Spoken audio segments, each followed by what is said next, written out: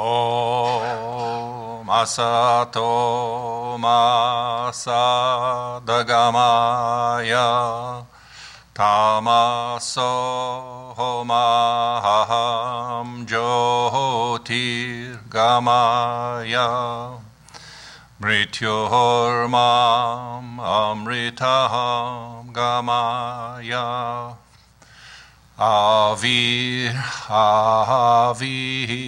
Maedhi Rudra Yate Dakshina Mukhaham Te Namaham Paha Nityam. Om, lead us from the unreal to the real. Lead us from darkness unto light. Lead us from death to immortality, and reach us through and through ourselves, and evermore protect us from ignorance by thy sweet, compassionate face.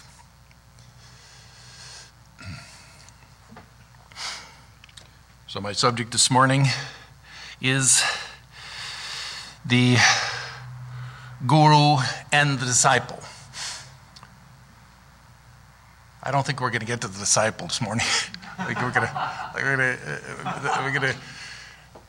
But we may save that for a future discussion.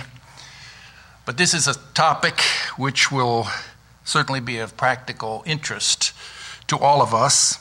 As you know, the guru-disciple relationship is fundamental to spiritual life. And the teaching of the wisdom of the East is that you need to find your guru. Now, in the course of your spiritual journey, many people will lay claim to that role. And I myself have known several gurus.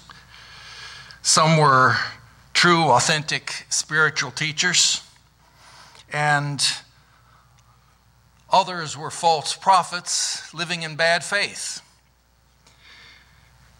I am myself not a guru. I'm not a spiritual guide, and I'm a preacher of this religion.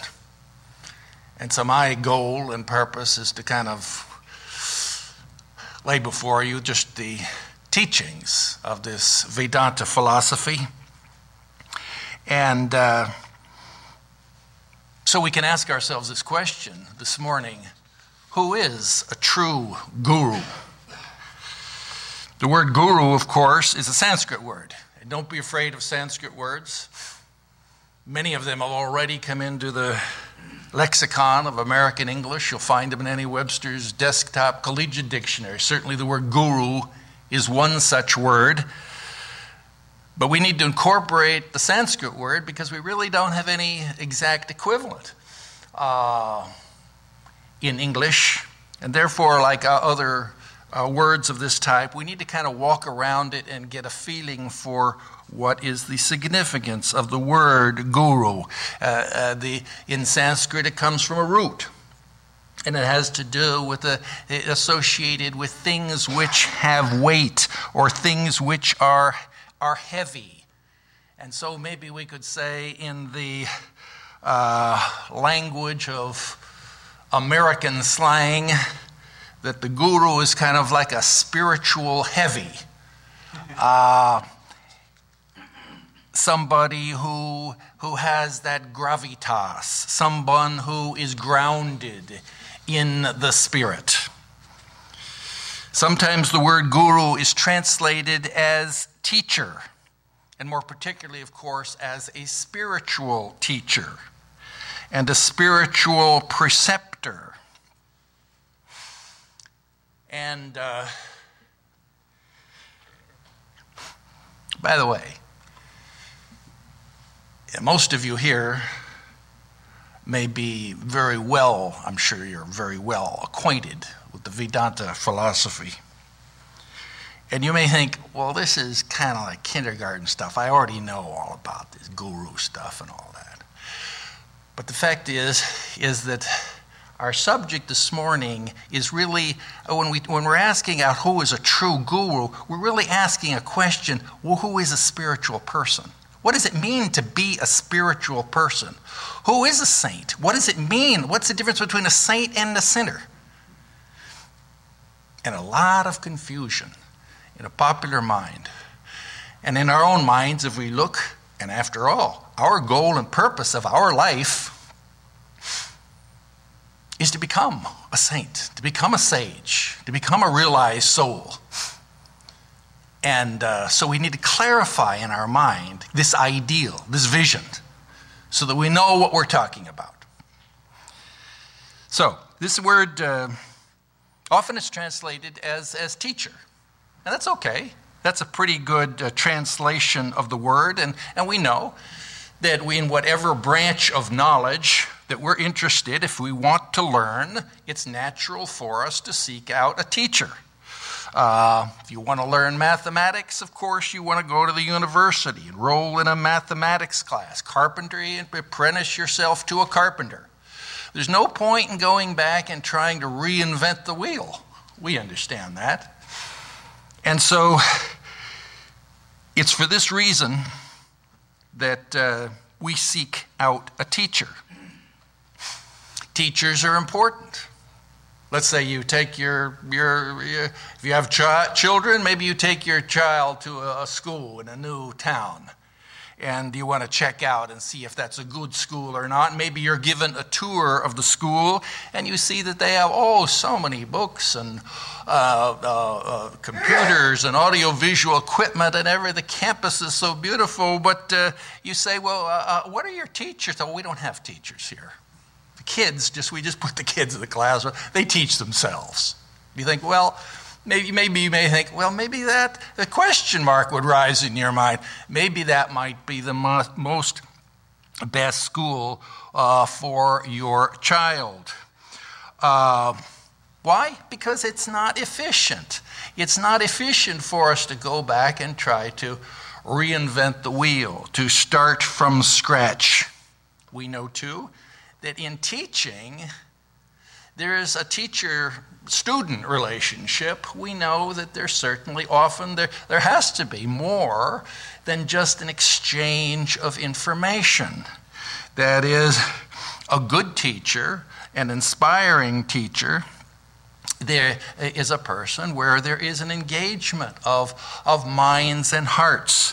And education involves it's important for us to engage with the teacher so that the teacher is able to bring out from us our knowledge and it can unfold by itself. And so we find that a good teacher, we touch the person, we touch the heart of that teacher who inspires us. So the guru is such a teacher. He's an inspiring teacher. So that would be kind of one good translation. And oftentimes the word guru is translated as a guide, a spiritual guide.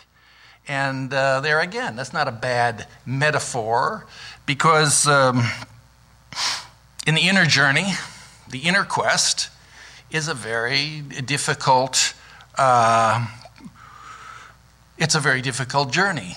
And as we wend our way through the vast forest of the world, we're going to find it's very easy for us to lose our way, to get off and to become lost, to become there's pitfalls and there's all kinds of traps and confusion. It would be good if we had a map, if we had a guide who could lead us through in the most efficient way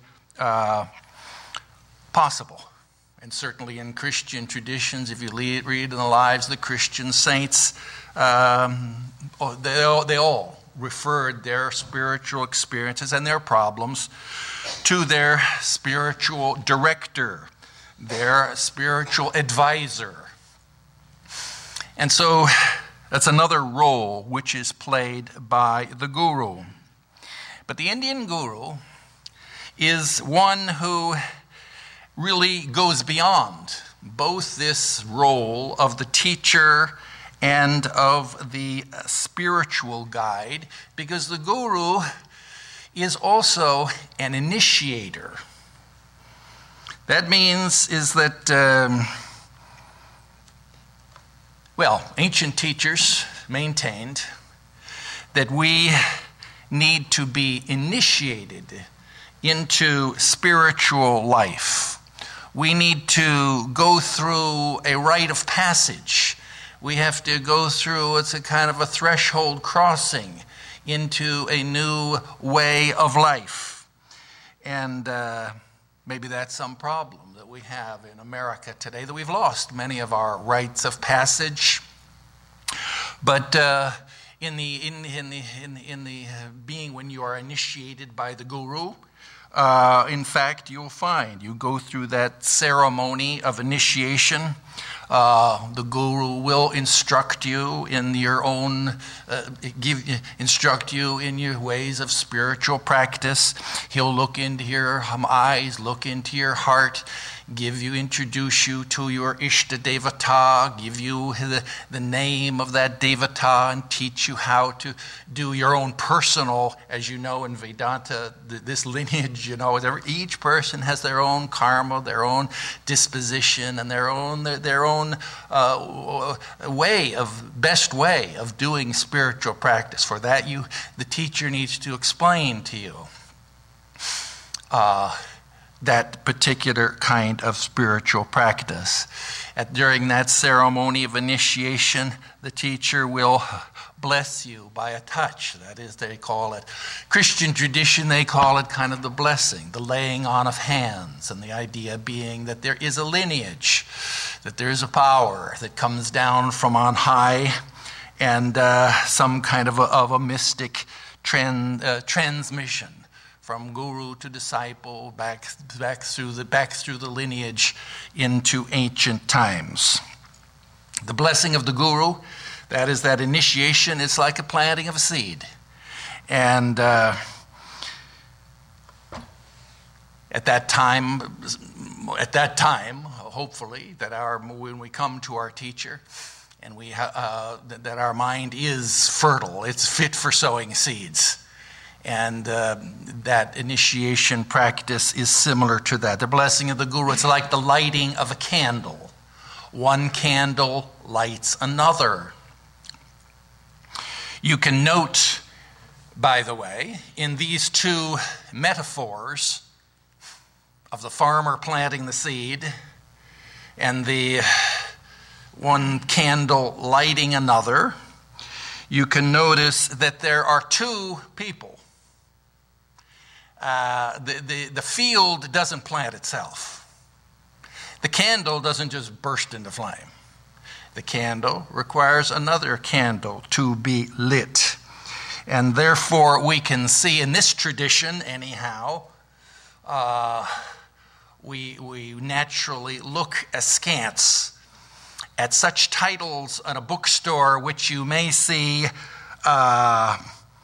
Be Your Own Guru, by Guru Surat Singh. Well, you look there, there's the book right there. Be Your Own Guru. That's not the traditional orthodox teaching of this wisdom of the East. You need a guru. You need a living guru. You need another person. You need to go through a ritual of spiritual initiation. You need to get into a lineage. And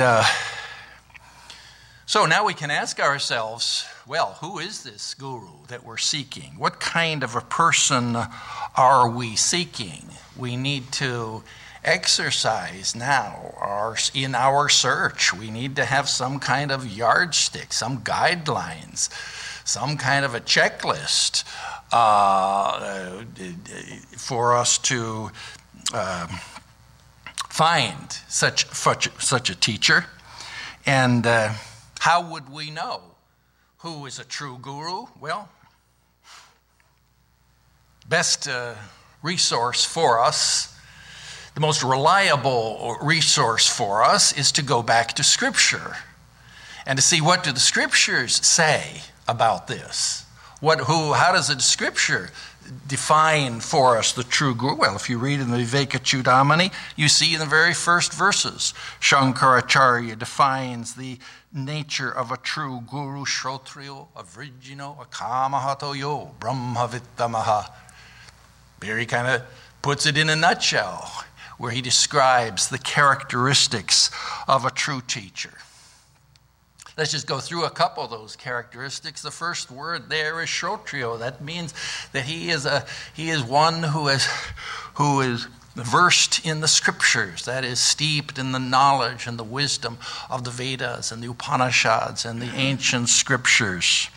It doesn't mean that he is a scholar. It doesn't mean that he is a mere book-learned pundit or a professor of philosophy.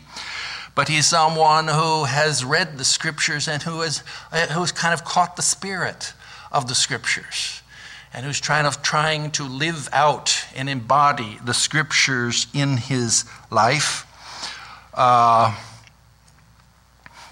We know that a person who is going to be our teacher, if you want to learn how to swim, well, you would maybe if you go to a professor at a university who's written many books on swimming, he doesn't know how to swim. Well, maybe you think, well, maybe I'll go to some other guy. It'd be better if he is a good swimmer and you see him there, and then you know that he is kind of qualified to. That's a Shrotriyo. That means a person who has captured the spirit of the Scriptures, who's realized the essence of the Scriptures. Once upon a time, there was a pundit who was. He had to give a lecture. And he had to cross the river Ganges because he was scheduled to give a lecture on Sanskrit grammar on the other side of the river. So he came down to the bank of the river, and he was all dressed up, and he had a silk chadar and dhoti, carried a big Sanskrit tome over under one arm, and he walked along, probably smoking an English cigarette, you see. He came down. He was a famous pundit, and he came down to the river Ganges there, and it was kind of an overcast day. The sky was gray. The wind was blowing a little bit from the west, and maybe it was blowing up a storm. But the pundit, he came down to the river. None of the boats were plying because the boatmen thought it's not safe to cross that river in this kind of inclement weather. But the pundit, he came down. He accosted one of the boatmen. He says, "Take me," imperiously demanding to be taken across the other shore.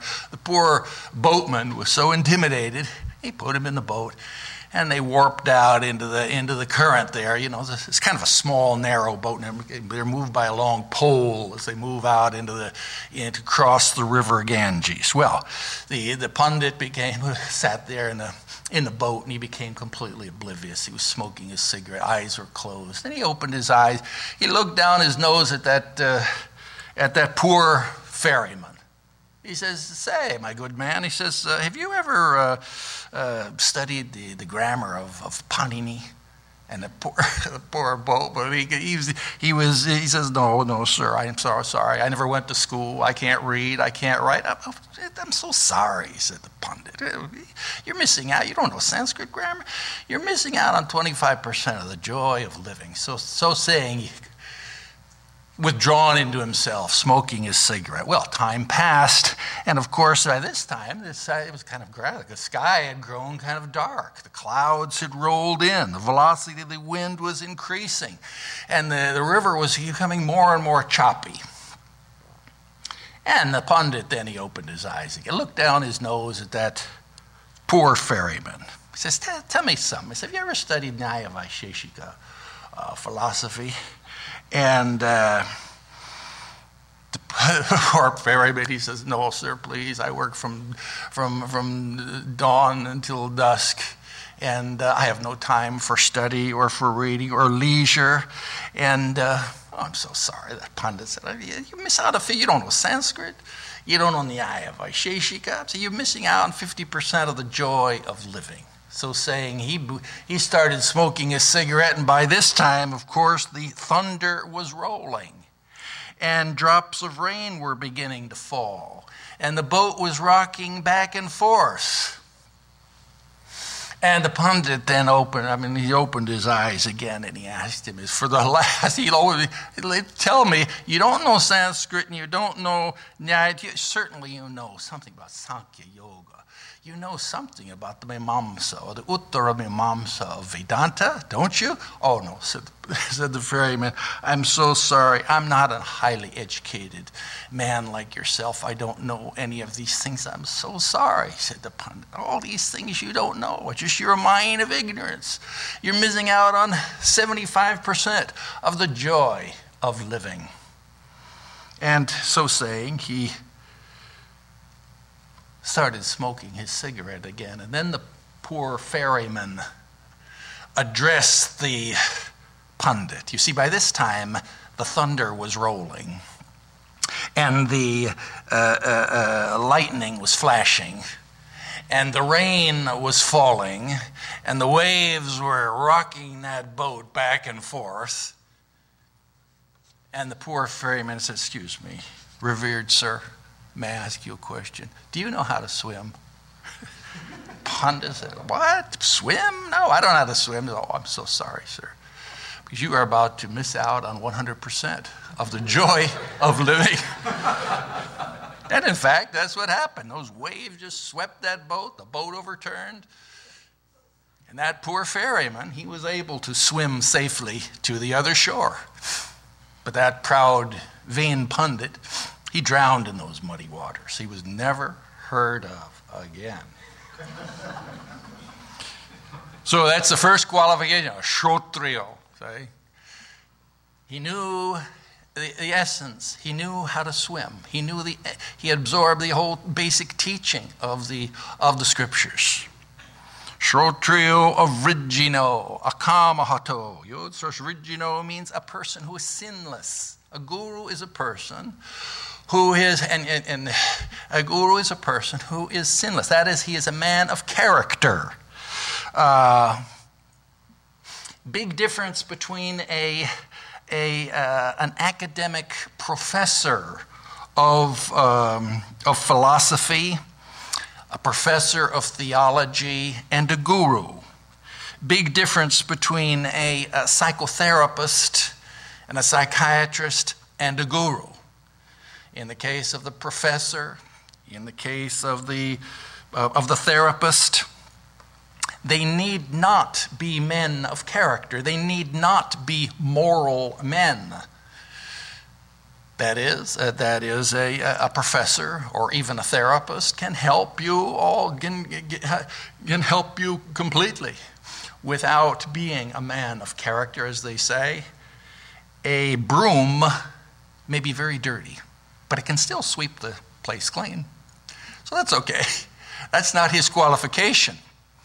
But the guru is something different. That is, the guru has to be a moral man. He has to be a man who's grounded in ethics and morality and in integrity. Why is that? Well, we've discussed before on other occasions that morality and ethics are like the bud.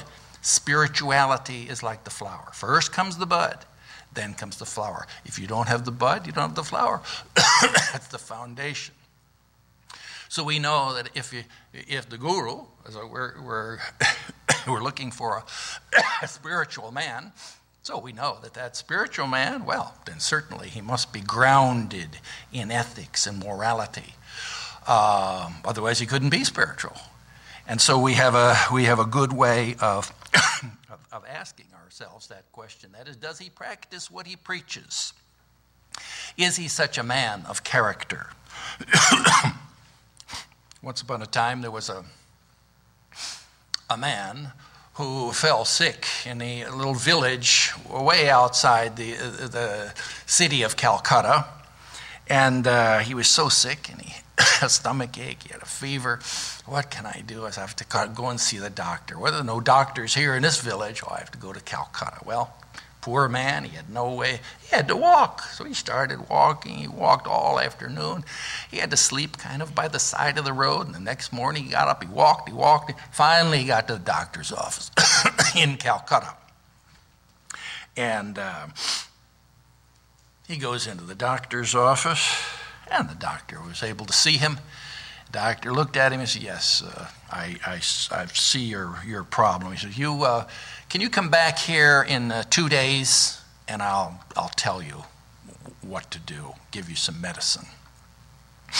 Yeah, the poor man, well, what could he do? He still had his fever, he still had his stomach, but what could he do now? He had 2 days later, so he had to walked all the way back home, stayed overnight. No sooner did the night pass than he had to turn around and start walk all the way back to Calcutta again. Came in the doctor's office 2 days later, and the doctor saw him. He said, oh, yes, I remember you. My advice for you is to don't eat any molasses and don't drink too much water. That's it, said the man. Yep, that's it. That's all you need. That's going to cure you. Okay, so the man left. He had gotten his advice from the doctor. Well, but after he left, the nurse asked, I said, doctor, please, can I ask you a question? He says, why'd you make that poor guy go all the way back? You could have told him this simple thing 2 days ago. Why'd you make him go all the way back, come all the way back here? The doctor said, well, you see, nurse, I tell you, the last 2 days ago when he was here, I had up here on the shelf, I had some big jars of molasses and a couple of big jars of water up there, and he would have seen all that water and all that molasses, and hearing my words, don't eat any molasses, don't drink water, he would have looked up there and he thought, well, the doctor does. He has all this. It couldn't be too bad. And so he wouldn't have really taken my advice. So I had to get rid of that. I had to get rid of all that molasses and water. Molasses, in India, they used to, in old-fashioned, old times, it's like sugar, right? So you get like a lump of molasses, and it would be kind of like eating candy.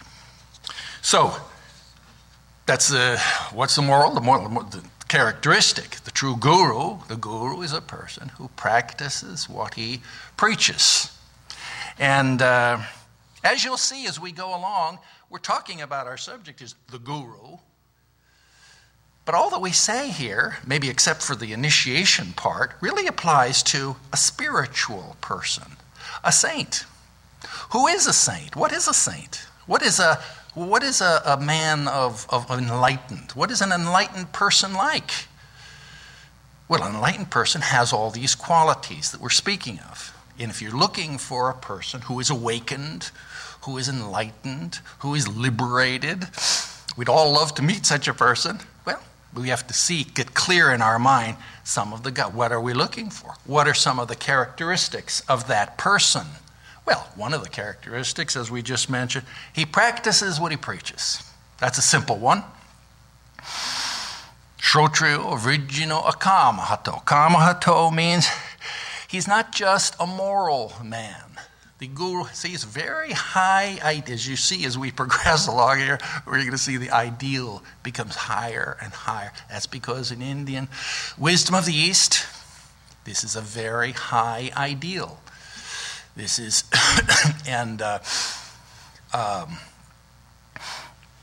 guru is someone who is not just a moral man, but a spiritual man. A lot of confusion. What is a spiritual man? What does it mean to be spiritual? Well, we've discussed that in other occasions in our classes. It's very important. It's fundamental for us to kind of think and contemplate that. What does it mean? We use that word spirit, spiritual, and realize the spirit, live in the spirit. And what does that mean? Well, the guru is one who lives in the spirit. And that is, there's the body. He's not the body. He's not the mind. That is, he's the spirit. He's the spirit. He's the spirit soul. A guru is one who lives in the spirit. He doesn't live in the flesh. That is, he's not identified with the body, with the mind. A guru is someone who does not think of himself as a man, as a kind of a biological sense, identify himself as a man. A guru is a person, of course, who has no sex, gender consciousness. A guru is someone who he is not married. He's not in a relationship. He doesn't have any children. Why? Because he's living in the Spirit. The Spirit is beyond all such relationships. The guru, therefore, is one, in the words of Sri Rama, he's renounced, woman and gold. His mind has risen above that are lower, those low, as you know, there are 6 centers of consciousness in the body. Those 3 lower centers there, which we has our spirituality. So spiritual consciousness means your mind and your heart and your consciousness, your identity is shifted above, lifted above those lower centers and has begun to come into the heart and into higher centers. And so a guru is a person renounced, woman and gold. Gold means guru is not a materialistic person. He's not a person, anytime you see somebody living in the lap of luxury, who enjoys material things, who owns cars, who owns a lot of property, who has a big bank account, maybe you can hang a question mark. That's a question mark, you see. That's a true guru. You see, these are like checklists. You go down the checklist. And certainly a guru is a person, as we talk about the guru-disciple relationship, is certainly one which is never a commercial transaction. So if there's any kind of commerce, or there's any kind when you meet a spiritual teacher, or when you meet your guru or any spiritual teacher, if there's some kind of monetary exchange and all that, then we know that this is not the ideal. Spirituality is not a commodity which can be exchanged. And if it is treated as such, then we have to know that there's somewhere we don't have a true valuation. We don't have, someone has not appreciated the true worth or understand the true worth and significance of that guru-disciple relationship, always beyond any kind of material considerations. So, Shrotriyo, Vrigino, Kamhato, that is, these are different kind of characteristics of a guru and of spiritual, of a saint, a sage, a mystic, a jnani, an enlightened person, an awakened person. All of these are kind of characteristics that we can look for. Certainly a true guru, that is to say a saint, is someone who has, in addition to having renounced woman and gold, he's also renounced name and fame. And one of our swamis, Swami Turiyananda, used to say, that 90% of all of the sadhus whose minds have risen above the temptations of woman and gold, which is basically nobody. Let's say they've risen to that level. 99% of them fall prey to name and fame. And that is, they have a love of publicity. They love the limelight. And anytime that you see a holy man who's seated up on a dais, you see, and who's everyone is prostrating before them, taking the dust of their feet as they're sitting up on a throne, then you have to question. The question mark comes into your mind. That the guru is someone who cannot, not that he has renounced name and fame, but also psychologically, you see, it's not that he shouldn't do that. The point is, psychologically, he can't do that. He can't feel, a spiritual person can't do that. They don't feel comfortable sitting up on a throne. They can't tolerate that Swami Vivekananda used to say, it disgusts me when I see subjects bowing to a king on the throne. And so one of the characteristics of a guru, of a true guru, that is a saint, he's someone who has renounced name and fame. The guru is one who humbles himself in all things. Another characteristic which we can look for. Sri Ramakrishna, you read in the Gospel of Sri Ramakrishna, he again and again, he said, a true spiritual person is like a tree. That is a tree which is grown, bears a lot of fruit. That is, it's a fruitful tree.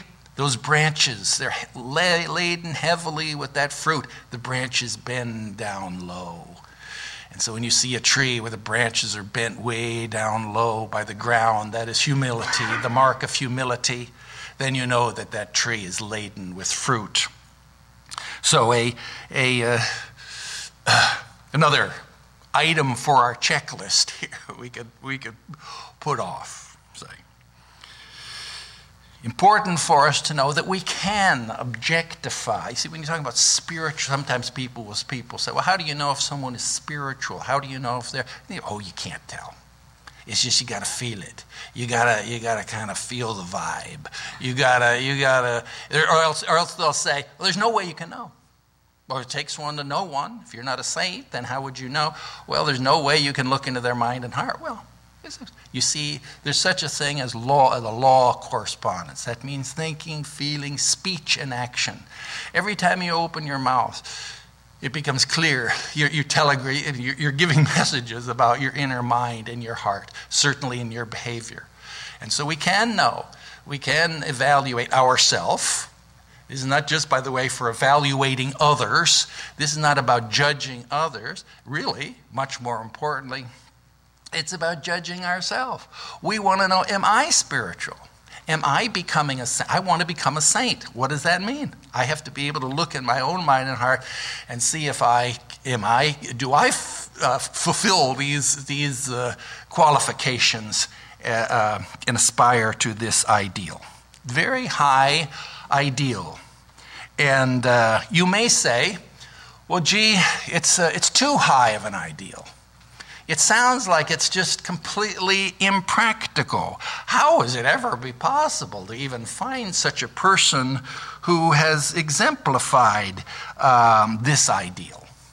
Isn't it enough just to, if I want some instruction or can't I just find a guy who's maybe, if he's 2 steps ahead of me, that's all I need? And the answer to that is, well, that's true.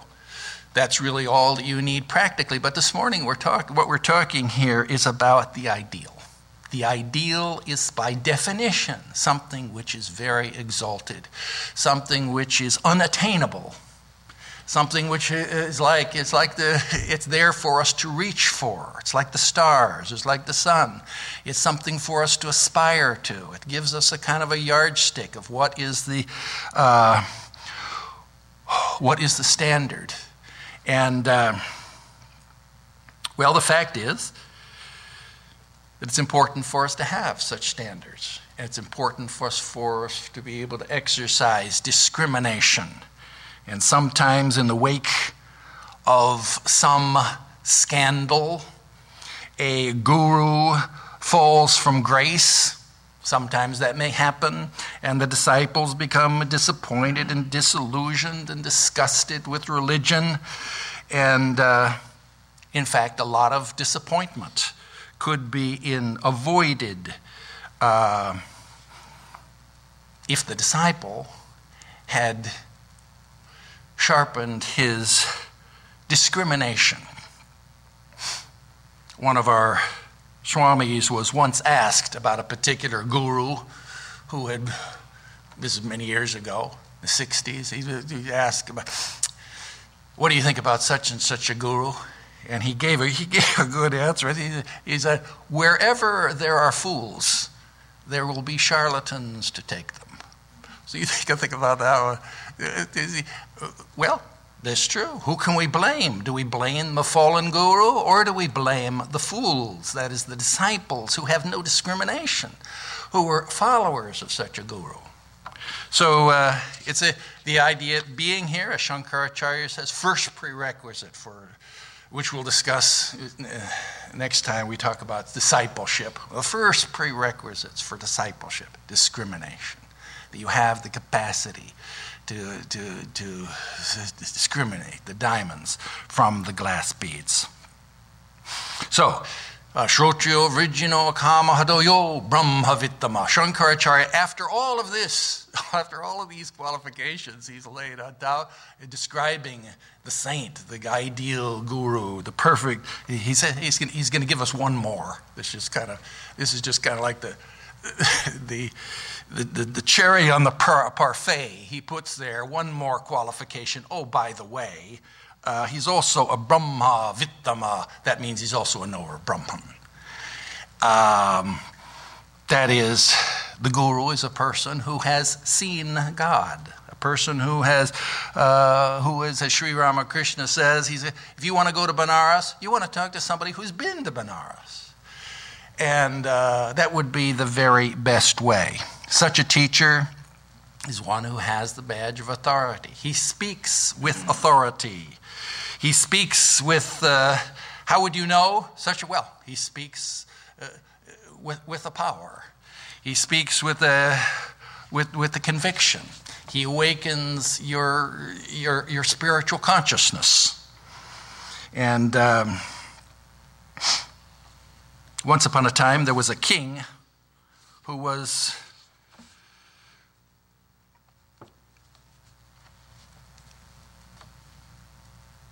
his name was Virasindhu. He was the king of Kalinga. And he had practiced many spiritual austerities in his previous life. But he was a yoga brashta. That means he had fallen from grace. And so he had not achieved the highest state in his life. And so as a result of which, he was born in the next life, he was born as a king. And so he began to live his life, and in the course of time, he had an awakening of spiritual consciousness. And he began to long for enlightenment, long for some from awakening of spiritual consciousness. And as before, he tried yoga, he tried meditation, he tried all different kinds of yagyas and spiritual practices. And his consciousness was not awakened. And so he became impatient. He says, in this life, something must happen. I must find an awaken my spiritual, my mind and heart. And so he sent out word all over his kingdom, inviting yogis and gurus and saints and jnanis, holy men from all, please come to the palace. You see, I invite you, give me initiation. I want to have my spiritual, awaken my heart. Anyone who comes, I will give you an opportunity to awaken my spiritual consciousness. And that was his invitation. Oh, and by the way, one caveat. If it doesn't awaken my spiritual consciousness, you go into the dungeons. So pretty soon, of course, they came from all over India. They came and they initiated in the Vishnu mantra and the Shiva mantra and the Kali mantra. Pretty soon the dungeon was filled with all of these saints and yogis who had failed to had awakening his spiritual consciousness. Well, one day, the king was distraught. And he'd run out of saints and yogis and gurus, and he was walking in his garden. The great Lord Shiva, he had pity on him. And the Lord Shiva up in heaven looked down upon him. He materialized there. Over in the garden as a poor, humble gardener. There he is digging in there by the roses. And the king is walking along there in all his royal robes down the paths of the garden. And he looks there and he sees the roses, and he sees this little gardener there on his knees digging. The king walking along, and then the gardener, he turns around and he stood up and he says, "Stop." You imagine a gardener speaking, he was daring to speak to the king, the Maharaja, like this. But when the king heard this, he said, stop. He says, "Stop." "Okay, I'm stopped." He says, "Yes, I'm stopped." He must mean stop, but he says, he must mean stop seeing. So I stopped, he closed his eyes. "Oh, no, he said stop. He must mean stop hearing." So he stopped hearing. He must mean stop thinking. So he stopped thinking, and his mind calmed down, became calmer and calmer, and he went into samadhi. And there he stood, the king, the Maharaja. He stood there. Minutes passed, hours passed, ministers came out. What happened to the king? Well, the king just stood there, and he was like, what are they going to do? And then hours passed, days passed, and they took the poor king inside and set him down there, and his brother removed the ring from his finger so that he could govern the kingdom. And for years he governed that kingdom. You say, well, the king remained in samadhi. After such a long time, you see, one day he, sitting there, he just kind of came back to consciousness. He opened his eyes, and his first thing he asked is, "Where is my guru?" And they explained to him what had happened. Oh, he says, "Yes, well, I will go." He says, "Yes, you keep the ring, you take all these affairs of state." He turned over to his brother and to his family. And he renounced the world, left into the forests of the Himalayas in search of his true guru. So that's a real guru. That's the Yo Brahmavittama, the greatest of the knowers of Brahman. So this idea of the guru-disciple relationship is one of the fundamental aspects of the wisdom of the East, one of the fundamental teachings. And in the last decades, maybe since when the beginning here of the 60s, 70s, and all that, maybe this concept of the guru-disciple relationship kind of was tarnished. It kind of became a little bit degraded and trivialized by popular culture. And some false prophets may have abused that concept and given kind of a misunderstanding as to the significance of it. But maybe now we can begin to understand as we study deeper that this guru-disciple relationship is one which is very central and important to our spiritual life and to our study and contemplation. Sometimes people ask me where they can find a guru, and the answer to that is very simple. That is the first step. Before you could find your guru, is the first step is you have to begin to prepare yourself. Before you can find a true guru, you have to be a true disciple. And as they say, when the disciple is ready, then the guru will appear. A lot of truth in that. That is, we have to begin to prepare ourselves. It's called Adhikaravada, which maybe we can discuss in the next time. This lecture, we've talked about the guru. We've set a very high ideal of the concept of the guru. When we talk here, maybe next time or so, we'll talk about discipleship, and we'll see that the ideal of the disciple, of the true disciple, is just as high and is just as demanding for us to achieve.